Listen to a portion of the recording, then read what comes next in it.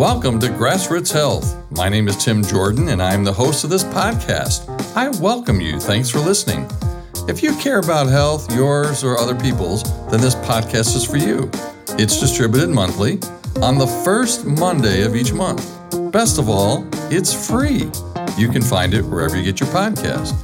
Grassroots Health is sponsored by the 1795 Group. Check us out at 1795group.com. Thanks again for joining us today. Enjoy the podcast.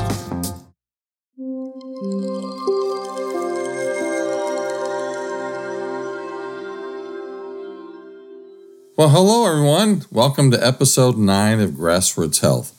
My name is Tim Jordan, and I'm your host. If you're listening to this podcast in the United States, then maybe spring has sprung. You see, now it's May 2023, and Mother's Day is right around the corner. Congratulations to those of us living in the northern states of the United States for hanging in there and being resilient while we waited for more light and for warmer temperatures. I think it's happening.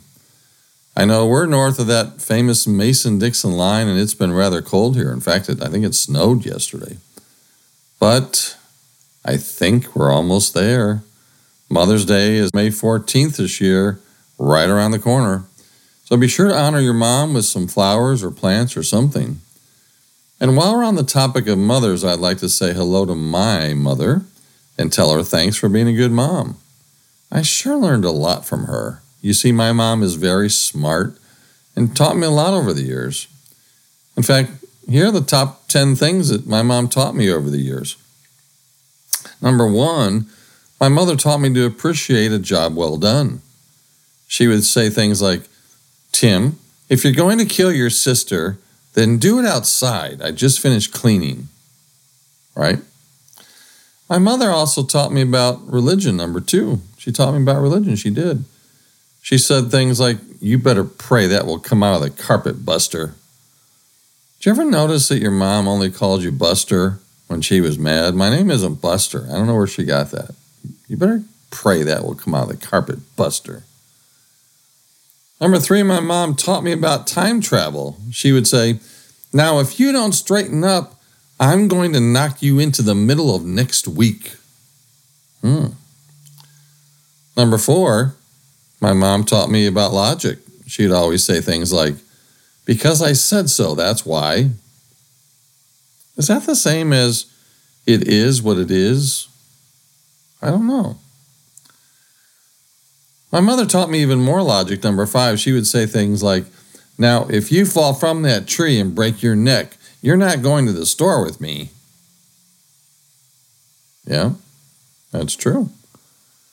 My mother also taught me foresight. Number 6, she would say, "Make sure you wear clean underwear and socks without holes in them in case you're in an accident." I heard that one a lot. Number 7, my mother taught me irony. She said, "Keep crying, Buster. I'll give you something to cry about." There's that Buster again. Number 8, my mother taught me about the science of osmosis. She would say things at the dinner table like, "Just be quiet and shut your mouth and eat your supper." Okay. Number 9, my mother taught me about contortionism. She would say things like, "Just look at that dirt on the back of your neck." All right. And number 10, not last and not least but not last, or something like that, my mother taught me about stamina. She would say at the dinner table, "Now you sit there until all that liver and onions on your plate is gone." That would be real stamina, my friends. I certainly learned a lot of important lessons about life from my mom. Hopefully you have too. Seriously, I wouldn't be where I am today without my mom's positive influence, and I want to thank her for being a great mom. Happy Mother's Day, Mom, on Sunday, May 14th, 2023. On this podcast, we're going to take a big turn based on what our listeners have requested. And so for the next several months, we're going to be addressing topics such as the rise of social media in our society, starting today, the increase of hate, white supremacy, the influence of mis- and disinformation, gun violence in the United States. It's really at epidemic proportions. It's literally crazy. And we'll look at some environmental health topics such as microplastics and water issues. So let me know if you want to hear additional topics or experts. The big turn starts today.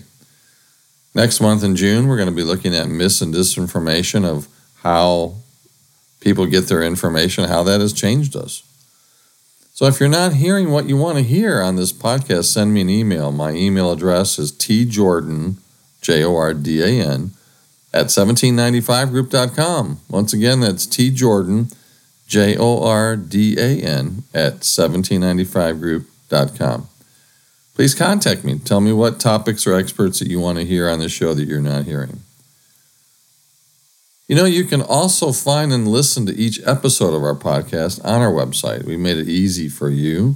Just go to our website, 1795group.com, look at podcast, and you'll see all 9 episodes there.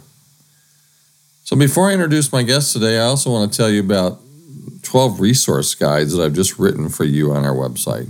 Yeah, just for you, that's right. And these resource guides do just that. They provide you with very important and very helpful information that you won't find anywhere else. You just won't. I've taken 23 years of being a professor of public health and boil it down into these 12 resource guides. Whether you want to know about how to avoid the death spiral, how to fund your programs, information about grants, or you'd like some details about program evaluation or strategic planning, it's all right there, right at your fingertips. It's on our products page of our website, and there are 12 of them listed for you, and I wrote them with you in mind. Check them out today. That's at 1795group.com/buy/. On this episode, my special guest is Dr. Jeffrey L. Blevins. Dr. Blevins is a professor in the Department of Journalism and School of Public and International Affairs at the University of Cincinnati, Ohio.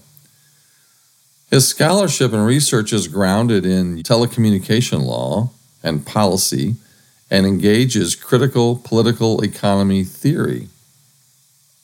You know, he's written a recent book, 2022, and the title of that book is Social Media, Social Justice, and the Political Economy of Online Networks. It's available on Amazon.com.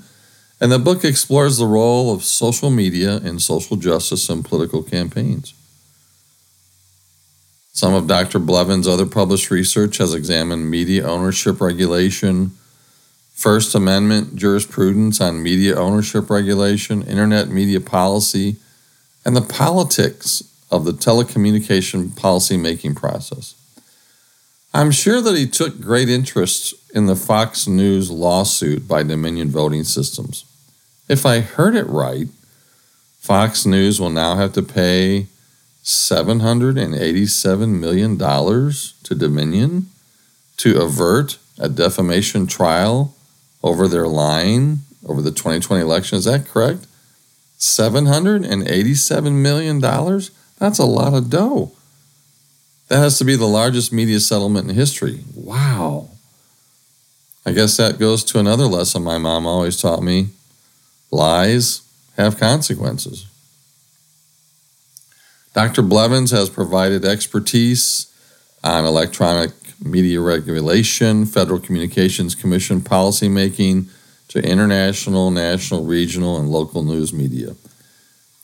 He's a frequent op-ed columnist in major news outlets, including USA Today, the Cincinnati Enquirer, the St. Louis Dispatch, and other venues.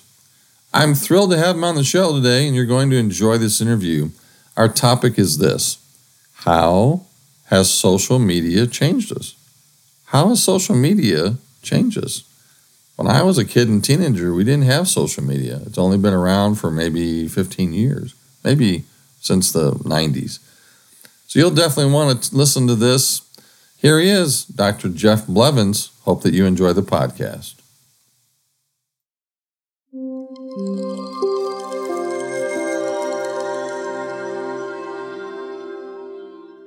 Well, welcome everyone. This is episode 9 of Grassroots Health. I'm Tim Jordan. I'm your host. And today I am so happy to have Dr. Jeffrey L. Blevins with us. He's professor from the Department of Journalism and School of Public and International Affairs at the University of Cincinnati.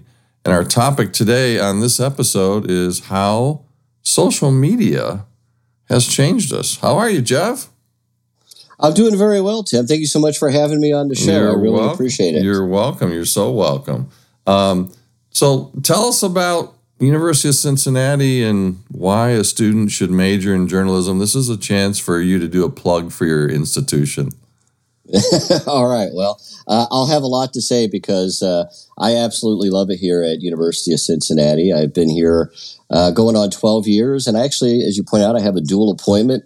I'm a professor in the Department of Journalism and the School of Public and International Affairs, which is formerly the Political Science Department, and the latter of which has been growing incredibly fast. We have a newish Center for Cyber Strategy and now a Portman Center for Policy Solutions, which is named after former Ohio Senator Rob Portman. But back to your question about why is it good to major in journalism, I would say that we have a lot of undergraduate students that are double majors.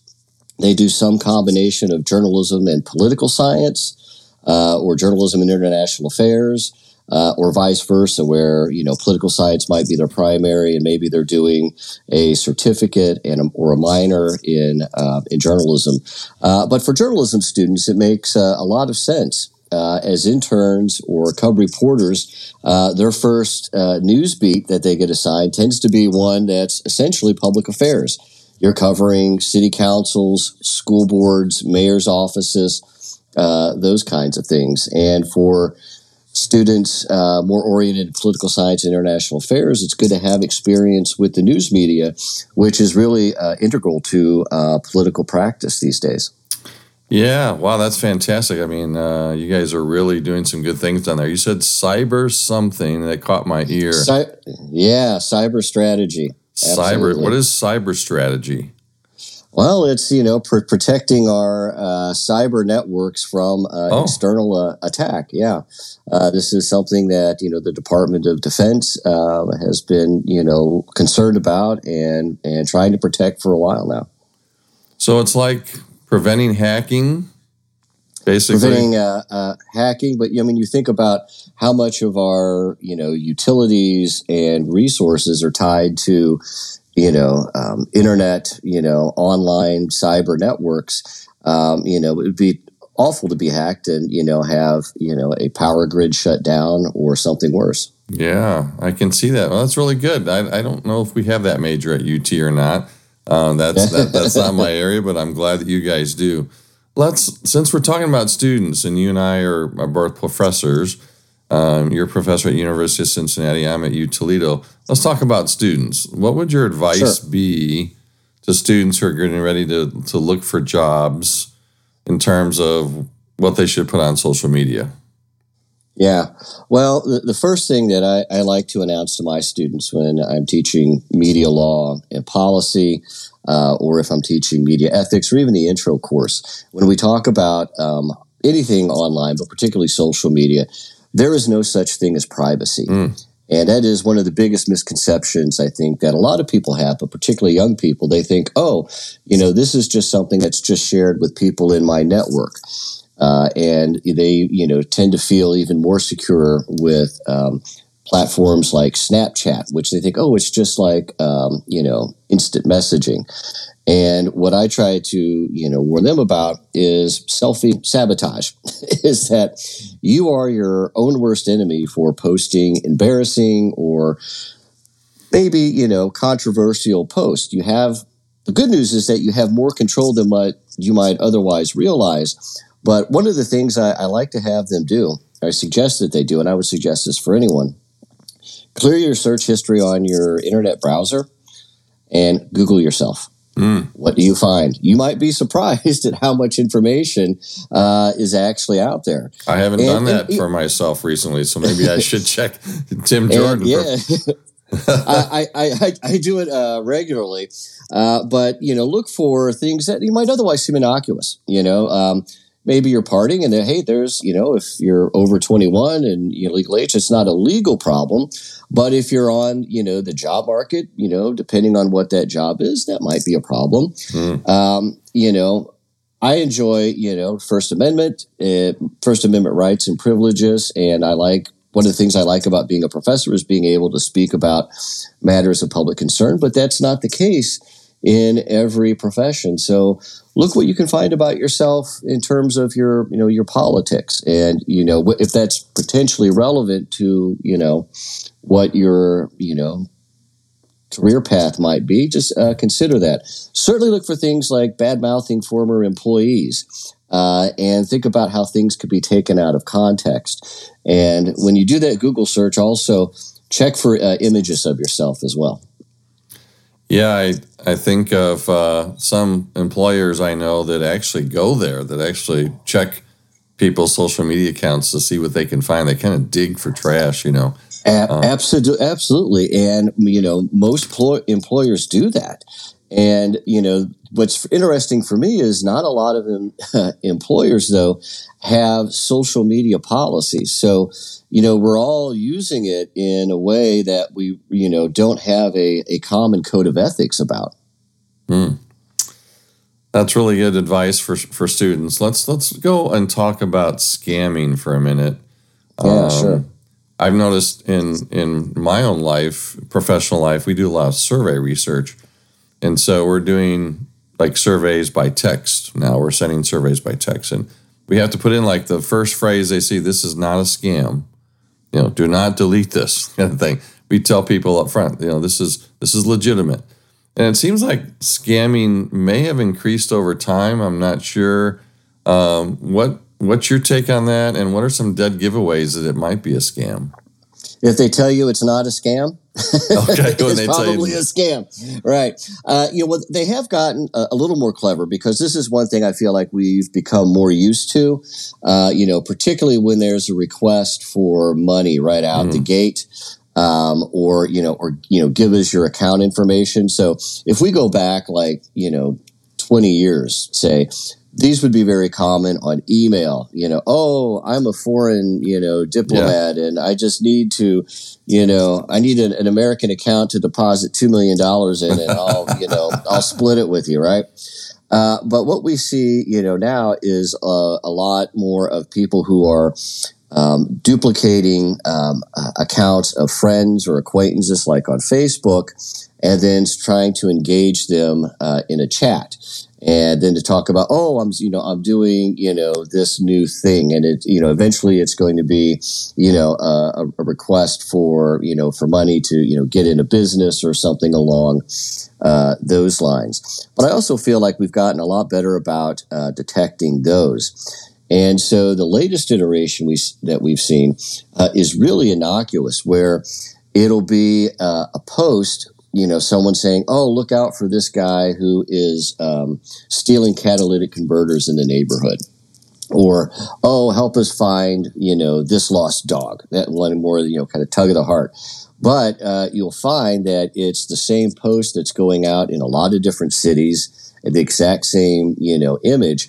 And what they're looking for is someone to engage them in a conversation about this. So it's really kind of a naivety check, and then so they might try approaching you with other things, down the road. But there are some really good, self-help tips that we can do. Is one, be aware that this kind of thing is going on. And if it's from someone, especially, that you don't know, check with your local TV station, your local newspaper. Say, hey, have you guys, heard about this? Or ask them to check it out. They love getting tips like that. One resource that I found very useful is USA Today. They have a whole fact check bureau and reporters who are dedicated just to tracking down, these kinds of scams and approaches and techniques. Here in Northwest Ohio, there's a scam that's been pretty effective with older folks. And it's like a police officer, a fake police officer, calls someone and says, your son or daughter or grandson or granddaughter has been in an accident. They've injured a pregnant woman. There was lots of blood. Oh my God! He can't talk. We've confiscated his phone because he was texting while driving. So don't try and call him. So they don't try and call the grandson or the son. And we need you to go to the bank, and we need $10,000 if you want him out of jail. And that has been very, very effective for the scammers. So I'm calling it to your attention so our listeners can know about it, and don't go and take money out of your bank account. No, call the person. And right. So anyway. Thanks for sharing that. That's awful. But, the one thing I would add to that, though, is never take, one source of information as, the Absolutely. gospel. And, someone tells me not to call, my son or daughter. That's the first thing I'm going to do, because, it's not going to hurt anything if they've confiscated their phone. No. If that happens to be true, I'm going to call the police station. I'm going to, verify this. But yes, verify. Yeah, and as you said, don't take one source of information as gospel. Call. So right. Let's pivot a minute and talk about anti-Semitism. Yeah. Anti-Semitism, for those who may not know what it means, is an anti-Jewish persecution, crime, hate crimes, those types of things. And I know that anti-Semitic activities were going down for almost 15 years. And then in 2016, if you file the statistics, they started to go up again. And then in 2021, the Anti-Defamation League, which is known to record these type of incidents, said it's a record. It's the highest it's ever been since the 1970s. Right. So why do you think that anti-Semitism, hate, is on the rise? And does social media have a role in it? Is this like a canary in the coal mine, and these acts of hate point to bigger things going on? What do you think, Joe? I do, and I would even, back up and tell a little bit of a longer story in that, sadly, internet-based platforms have been a boon for hate groups of all variety of all kinds, for many reasons. And I started tracking them in the late 1990s. Through the current stage. But what it does, it allows these groups to organize more efficiently. It's inexpensive. It's sadly a resource for revenue through donations, and I kid you not, merchandising, that kind of thing. But furthermore, it affords a certain level of anonymity, and it's very difficult for the government to interdict. And what we've seen, more recently from the period you talk about from, 2016 on, is that there have been particular QAnon type conspiracy theories that have been associated with, some prominent Jewish figures. And that has, I think, helped drive, that particular, those particular claims, up. We had, I would say, in, the late aughts, the early teens, there had been more of a push with social media companies to start to police some of these things, right? And they would, close the accounts, like on, YouTube of Adamoff and some of these others that made, more specific threats about, particular individuals. But what, is, I think, the really difficult part to deal with this is that, hate speech has a lot of protection under the law. So, take, for instance, Section 230 of the Communications Decency Act. It's not, these platforms that are producing the hate speech. It's third-party posts. It's people who use these networks, whether it's social media, some type of message board. And the operator has no legal obligation to police that.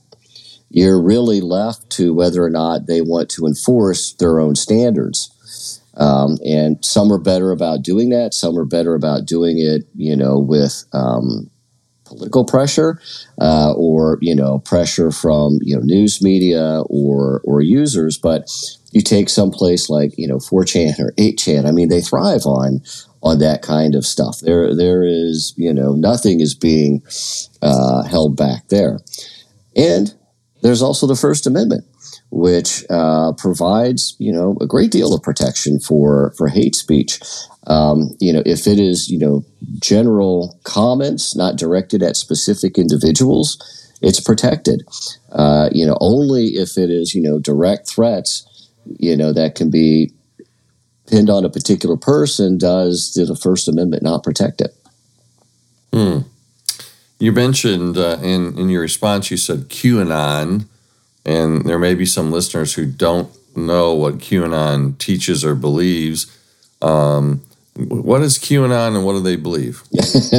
Well, QAnon, to be honest, we really don't know who QAnon is. There's been a couple documentaries that indicate a particular person as behind it, but I would think the most fair definition would be to say that it is, a loosely affiliated group that has emerged on 4chan and 8chan, and it will give these drops that will include conspiracy theories, but then you have QAnon followers who may produce some of their their own theories, or they may produce related theories, but they have gone from everything from that Democrats are Satan worshipers or pedophiles or this kind of stuff.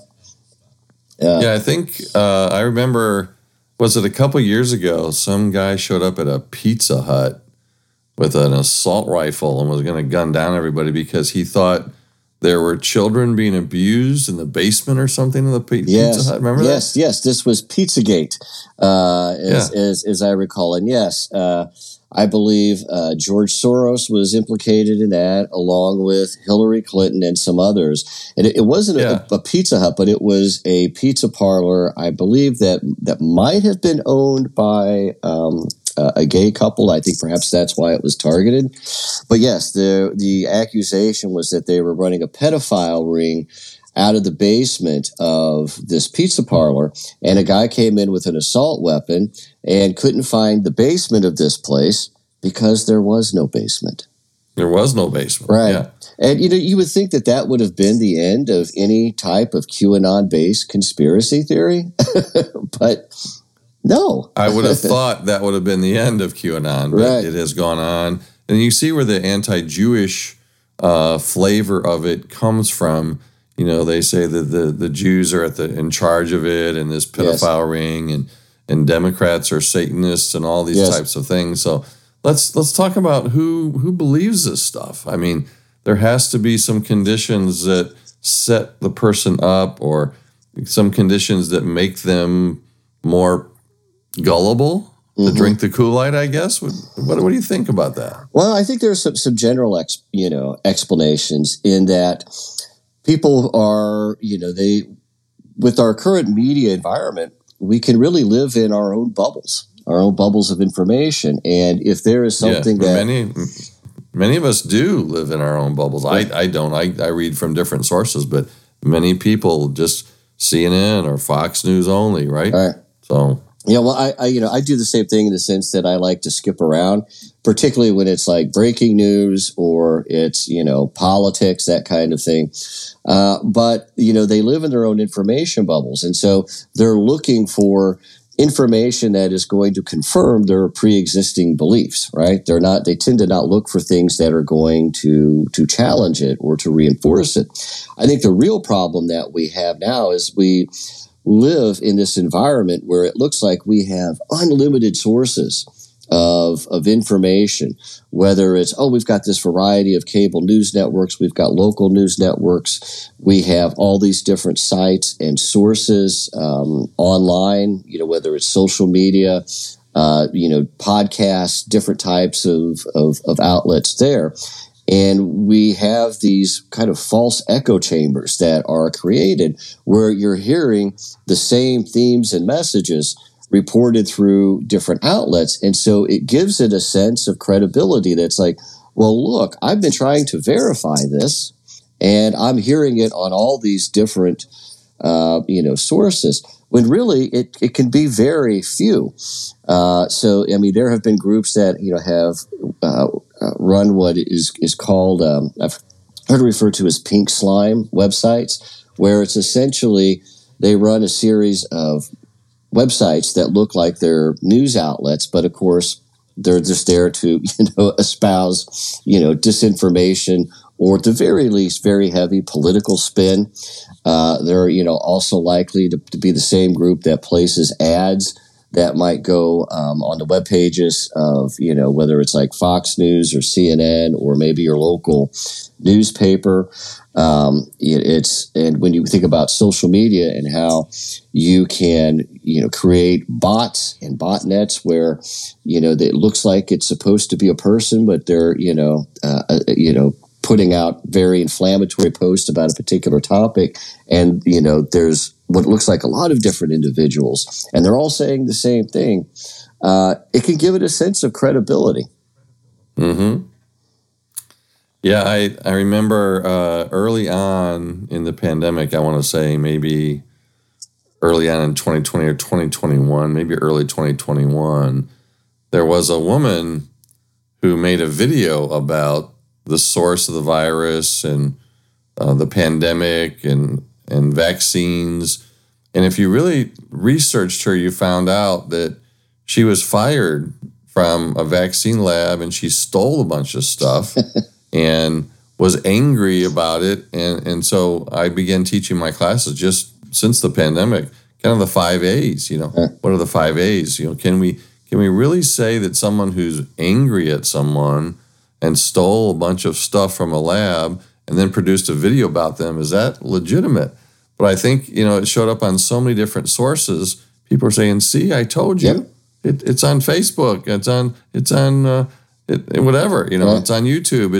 And so if it's on Facebook, it must be real, right? It must be legitimate. Right. So. Or, they hear their friends repeating something or sharing it on social media, and it's like, aha, yeah, and sadly, a lot of people can't, they tend to not distinguish between what is a credible outlet versus an incredible one. And I think a lot of that has, because I think, news media has been demonized in certain ways as being liberal or having a liberal bias, and someone who is, purportedly giving you the news, but with the spin that you like and appreciate, that tends to be seen as more credible. But, the thing with COVID, there were so many conspiracy theories and, just patently false information that was being spread. I did a study about this with some colleagues of mine at another center here at University of Cincinnati, the Digital Scholarship Center. And what we did is we looked at a corpus of tweets from the period of January through March 2020, when, we were just getting the effects of the COVID outbreak here. And, there was, claims by a couple of celebrities that 5G somehow caused, 5G networks COVID. caused COVID. Yeah. And Alex Jones, who was saying, hey, I've got this brand of toothpaste that will prevent and cure COVID. And then President Trump, had got a lot of notoriety for proposing chloroquine or hydroxychloroquine as a treatment for COVID. And it's not that claim was necessarily true or false. It's that there would have been no way to know at that point, right? There would have been, no studies about it. But the president had a lot of credibility. So when he tweeted about it, it got a lot of attention, just like when it was, I think, Woody Harrelson and John Cusack, who were the ones who were talking about 5G, which is really interesting when you look at the literature on social media. At one point in time, we were very optimistic that, hey, this would be a good way for influencers to provide information, to get information out in times of, health care crisis, that kind of thing. But what if your influencers are not credible sources? It has the opposite effect. Yeah, I had one of my peers. She was an executive director of a health agency in town. She said, I was watching TV the other night, and there were two people on there that seemed really credible. And, they were biologists, and they said that, COVID was caused by this. And so I said, well, let me look them up. Let me see if they're legitimate. So I went to Google Scholar as a first stop, right, and just looked up what publications they had. The most recent publication was from 6 years ago, and it was on frog eggs. So I don't know what frog eggs have to do with COVID. Right. Probably nothing. Right. But these people made it on TV, and they said that COVID was caused by something, and it was not true. And so I went back to this lady, and I said, no, don't listen to them. They're false. Yeah. They don't know what they're talking about. They haven't published on COVID. They're not experts. I don't know how they made it on TV, but they did. So I'm glad to hear that you agree with me that a lot of the COVID false claims were really that. And a lot of people made a lot of money from that toothpaste. Absolutely. I remember Jim Baker, the Pentecostal guy, he was also selling little tubes of that toothpaste. He said, now, that's silver iodine.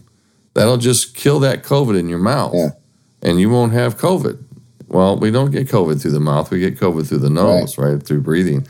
And he sold a lot of that. It was like $19.99 per little tube like that. So, well, that's the thing. If you're just, let me put a plug in for you, Jeff. If you're just tuning in, this is Dr. Jeffrey L. Blevins, professor and Department of Journalism of School, Public, and International Affairs at the University of Cincinnati in Ohio.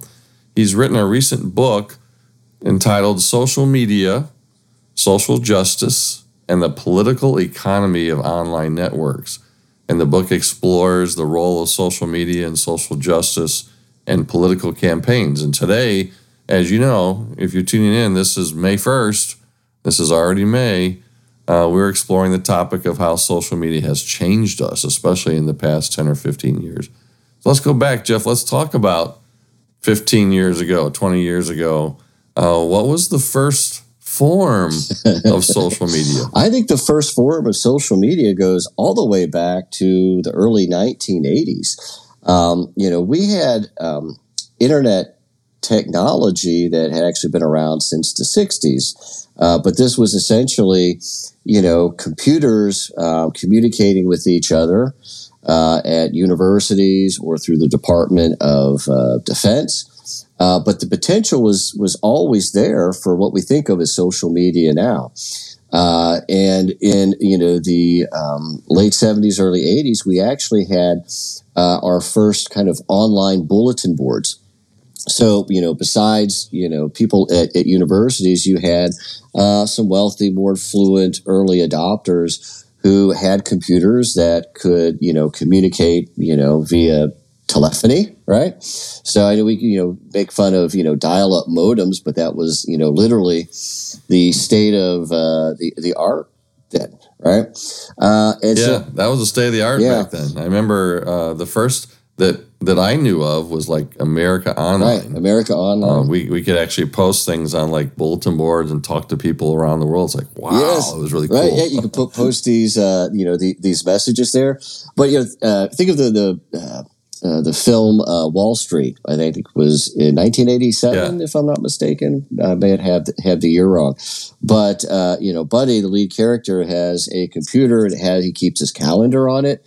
That there's different messages that he has on it. It's just that not everyone was doing it. I happen to have a friend whose mom was on AOL, and this would have been the early 80s. And wanted to show me this, and I go over to their house, and not only was it a dial-up modem, you had to take the handset from your landline and holster it on this thing next to the computer, right? And it's always making these beep beep beep kind of sounds. Oh, yeah. And she's, chatting with someone, via this bulletin board. And I'm like, well, how come you don't just pick up the phone and talk? I like it was totally lost on me, like why this would be popular. But it wasn't until the 1990s that we had things that look more like social media now. And through this period, we never called it social media, but there was someone started a service to connect with high school classmates. I think it was called classmates.com. There was something I think it was really popular in Asia in particular called Friendster. There was one it was called Black Planet, that was for that was really marketed towards African Americans. And then, of course, probably the most popular one for a while was MySpace, which was essentially a glorified web page where you could put your likes and your interests and that kind of thing, in there. And they had some of the functions of social media. You were connected with a defined, group of users. But, the ones that really revolutionized it were Facebook and Twitter. These were the first ones, to have a like function, right? That became, very popular. And in some cases, it's a heart. That you can repost things by other users or, retweet. And then when they started to adapt what we call cross-platform connectivity, where you could be on, Twitter, but post something to your Facebook account. And that, really made it more popular and more universal. Yeah, I appreciate that history lesson. That's really good. I remember I had a MySpace page. I thought that was really cool. And I think that started maybe at college campuses. Like you had to be a student at a college campus, and like Indiana Wesleyan had its own MySpace, or University of Toledo had its own MySpace, and then it just kind of broadened out to the whole nation. But I remember those days. Remember when we used to sit and listen to the modem go right, exactly. Yeah, that was modern technology back then, as you said. It was. Jeff, all of us have seen the videotapes from January 6th last year. We saw the police officers getting battered, the one woman got shot. It was not a peaceful gathering of tourists by any means. In fact, if you look at the stats, about 115 U.S. Capitol police officers reported injuries as a result of that attack on the Capitol that day. So I'm guessing maybe that wouldn't have happened prior to, let's say, 1980 when there was no social media. Did social media have a role in organizing and that attack? What do you think? Absolutely, and I'm glad you promoted my book just a second ago, because this is the opening chapter of the book. Is that what we saw on January 6, 2021, was essentially a strange coda to what we had been learning about the power of social media to promote social justice and these types of things during the summer of 2020. But yes, social media was the primary platform. Particularly Twitter, not the only media platform. I mean, a lot of these, messages were in, podcasts, alt-right media, that kind of thing. But these, unfounded claims about election fraud and how January 6th was organized was primarily on Twitter. Stop the steal. And, former President Trump's, infamous tweet about be there, will be wild. That was easily liked, reshared. People, were, got together in groups and planned it. Not that it couldn't have happened with, another type of platform, but social media just makes it so easy to organize. Again, it's inexpensive. It's highly efficient. It's not like, pre-internet days where, maybe you were trying to, send out a bunch of flyers or letters, or, you're calling people trying to, to organize. but it's also a very efficient way to assess popularity. It's like, look at all these people that are liking this, retweeting this, who are posting about being there. It can, reinforce the idea. It's like, I should be there too. So your take, just to recap, I think I heard is this probably would not have happened prior to 1980 because people have had to put up flyers and physical means, right? Absolutely, yeah. All right. I look at many young white men. They seem to be persuaded today. Some are feel like out of the mainstream. They might be offended or something. They're being persuaded to join white nationalist or white supremacist groups by social media posts. And I see a lot of misinformation or disinformation about guns, immigration, abortion, other divisive type issues. And what do you see? Do you agree or disagree with that?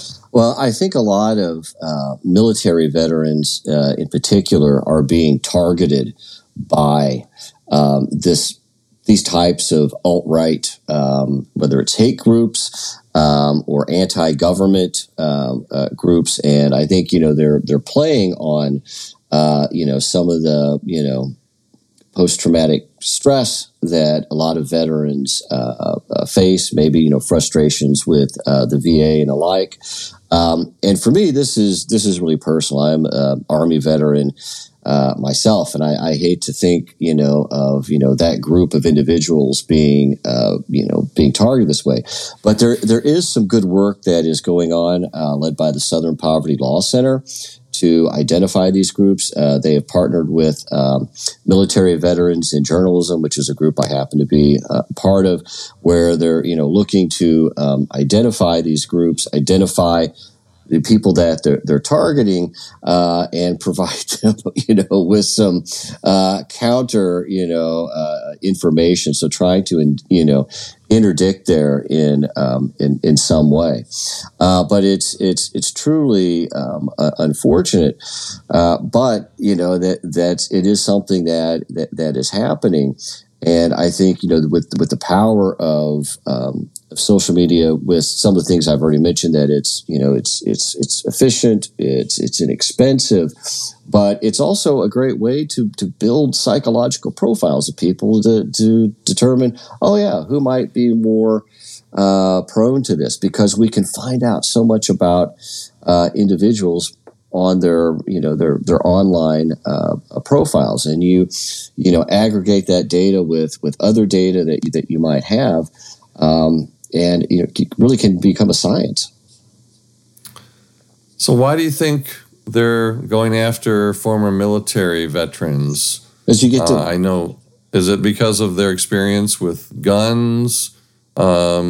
Thinking that they're more patriotic? Why do you think they're going after military guys? I think it's the patriotism that that it gives them a sense of legitimacy, that these are the ultimate patriots, if you will.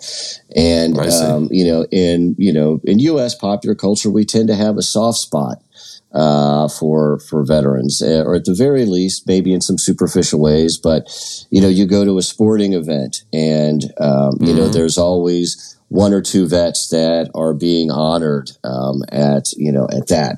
People, we have Veterans Day, and say thank you for your service, and veteran discounts, this kind of thing. I'm also a member of the American Legion, which is a veteran organization. But we are very patriotic, and it's a way, I think, to try to reclaim the meaning of what patriotism is. Yeah, I've noticed. I think it's Sean Hannity calls people patriots when you talk. You're a great patriot. Yes, you're a great patriot. He says. I don't know. Maybe me or you would be a great patriot as well. I think so. We'd be opposed to these things. Let's talk about. I've heard a lot recently about the Great Replacement theory. Yeah, and that theory says that people that are brown and black are entering the country illegally. That blacks maybe having higher birth rate, which they're not, and they're replacing whites, and so. I think we saw this theory get into the head of a young man in Buffalo, New York recently. He was white. He went to a grocery store. It was a top supermarket in a black neighborhood, and he shot, I think, 11 people. Yeah. And most of them were black. Yeah. 11 to 14 were black. So any connection between social media content, website content, and the shooter's actions here? What do you think? Well, there definitely is some connection. There is definitely a correlation. But as a social scientist, I have to be careful about not confusing correlation with causation, because there could be a lot of people who saw the same content that this individual did and did not go in and kill 11 people. But yes, definitely there is a correlation between people who carry out hate-based crimes and the consumption of racist content on media. And not just social media in this case. You think about it, a racist is likely to read books, watch programs, consume social media content, participate in groups that reinforce and echo those racist beliefs. But that said, the Great Replacement Theory is essentially a newer term that describes race-based ideas and fear that have existed for quite a while. And I certainly wouldn't say that QAnon or social media has created this theory, but there are certainly the platforms that are propagating most of it these days. And again, it goes back to what we talked about a little bit earlier, that it's very difficult for the government to interdict here. There's a lot of protection given to hate speech, and it's sadly, like under the law, it tends to not become a problem until after something awful happens, like what occurred in Buffalo. It's just that social media are perhaps the most powerful platforms to propagate these ideas. I think what we can question, though, in this is the ethical obligation of social media companies to police the kind of content that that is out there. Certainly, there is a line to be crossed, and it's social media platforms have First Amendment right too. They can be editors of this. They just determine what their community standards are. They determine their own terms of service statements. But again, I think the problem is that this tends to be a post-mortem exercise as well.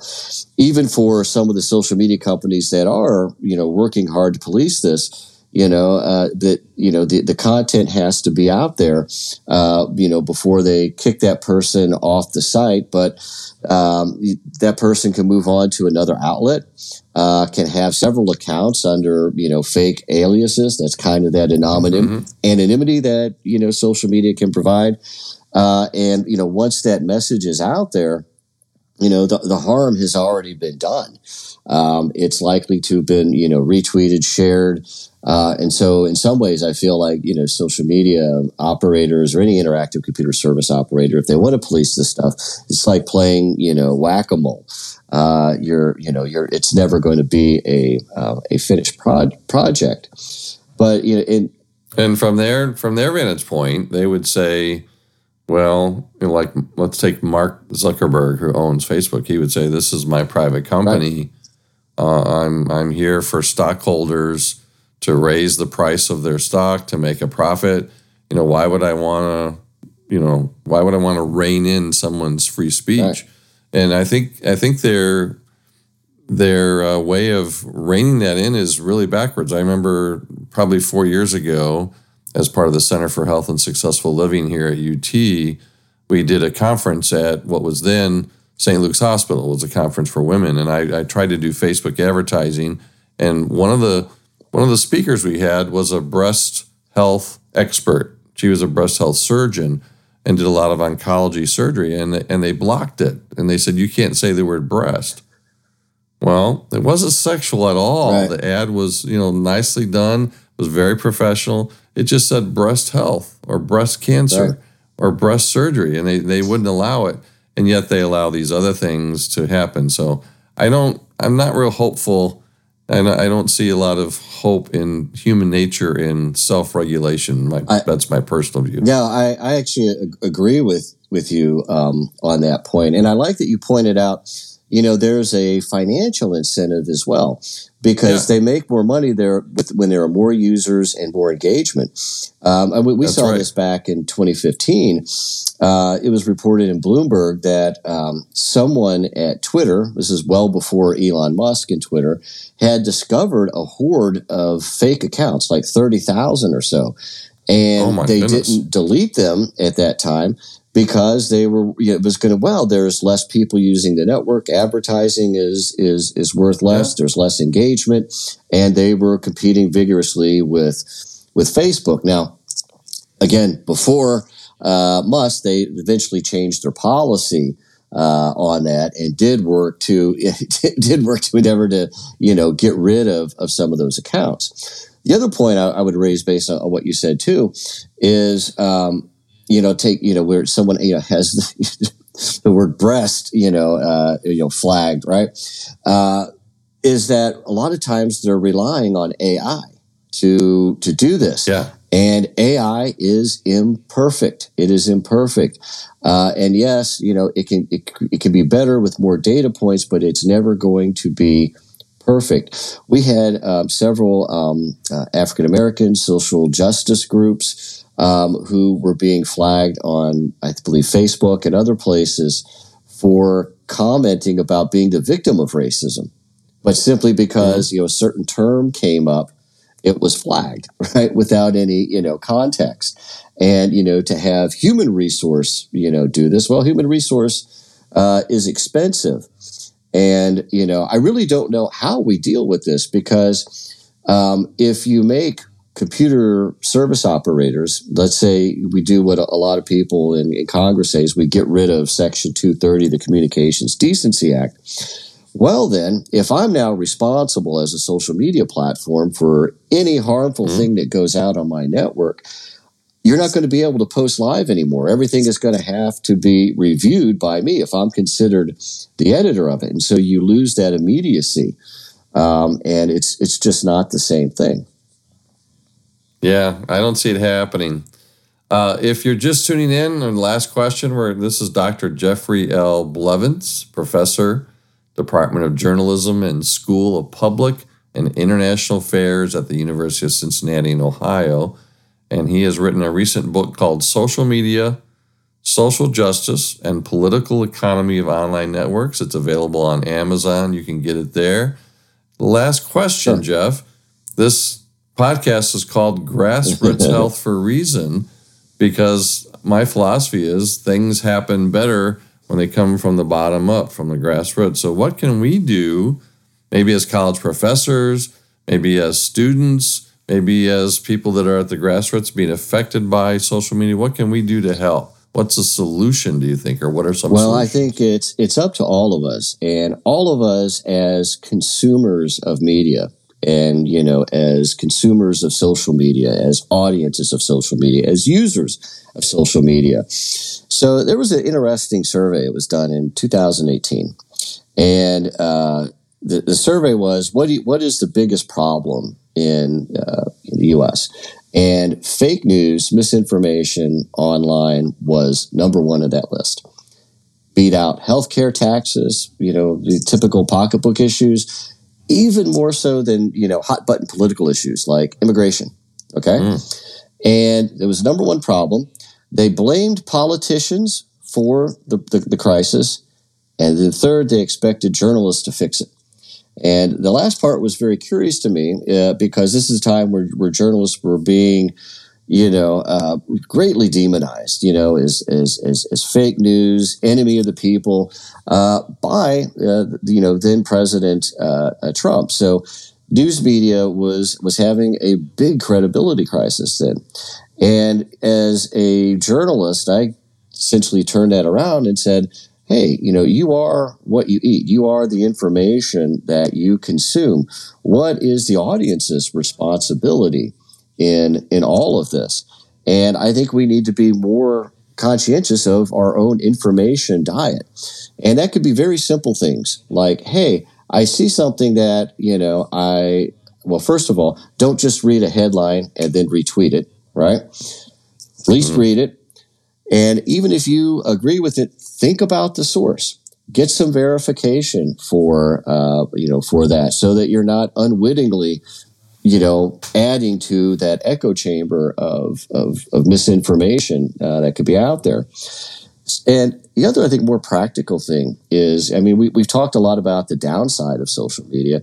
I'm still a proponent of social media, and it's more empowering than I think what we necessarily think of sometimes. That we have the power to tell our own stories, and think about how we do that. What kind of image do I want to project? What do I want people to know about me and think about me?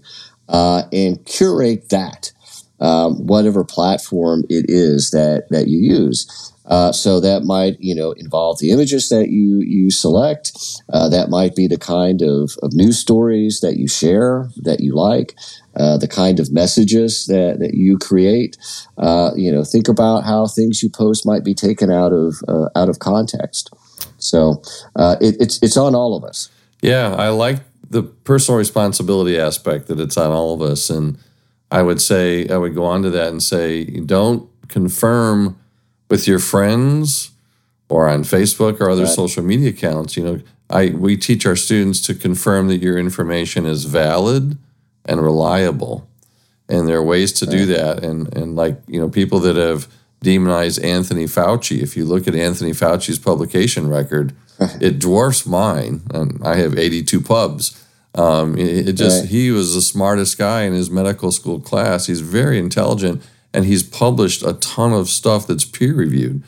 Well, if your last publication was 6 years ago on frog eggs, it's not going to be confirming that they know much about COVID. So thank you, Dr. Jeffrey L. Blevins, Professor, Department of Journalism and School of Public and International Affairs at the University of Cincinnati in Ohio. We really have enjoyed having you on the show.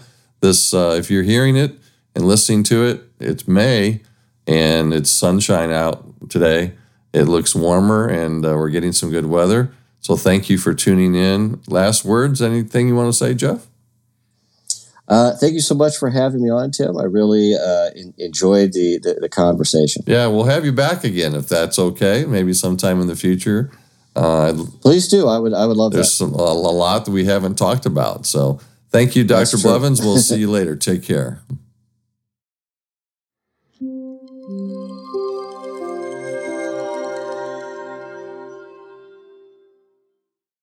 The 1795 Group is very happy to tell you about Andy Slavitt's In the Bubble podcast, produced and distributed by Lemonada Media. Every day it seems like the world is on the brink of a crisis. There are just so many serious issues. But you can join Andy Slavitt and various experts on his podcast to make sense of it all. Andy's been called the outsider's insider for a reason. I personally believe he knows everyone. As a former White House advisor, author, crisis response leader, Andy simply finds the right helpers to get us moving forward together, smarter and calmer. Get In the Bubble today.